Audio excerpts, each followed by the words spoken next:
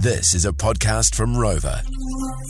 Can we climb into this next chat? Because this is off the back of something you were sharing on our Not For Radio podcast. Yeah, if you want to peel back through a couple of episodes, it was I wouldn't say it's a low point in my life, but it involves a cat.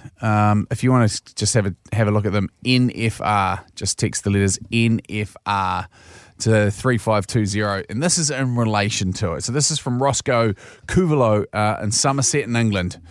Jay's dead cat story had me laughing and retching at the same time the other day. I also have a dead cat story. We have an old chap at our quarry called Rich, and he is cat mad. Some years ago, Rich was running late for his shift at work. Here we go. We're trying, hey, we should be professional. Here we go. He quickly left his house and sped off in his car, accidentally running over a cat in the process. Turns out he ran over his own cat that must have been sleeping under the car. Obviously shocked, but didn't want to wake his wife and kids in the house, and also didn't want to be even later for work, Rich wrapped up the cat in his work fleece and popped it in the boot of his car. Aww.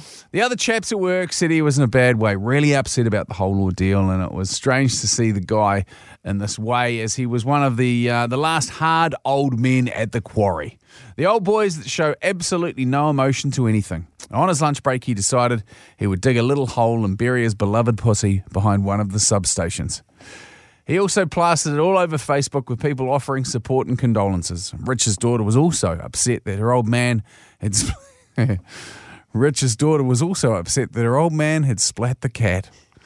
They had a bit of an emotional phone call, but the tears soon dried up when Rich's daughter said, Dad, the cat just walked through the back door.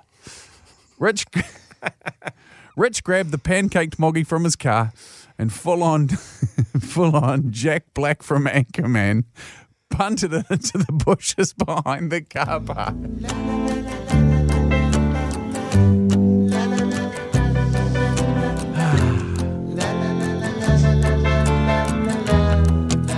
Turns out it wasn't his cat after all.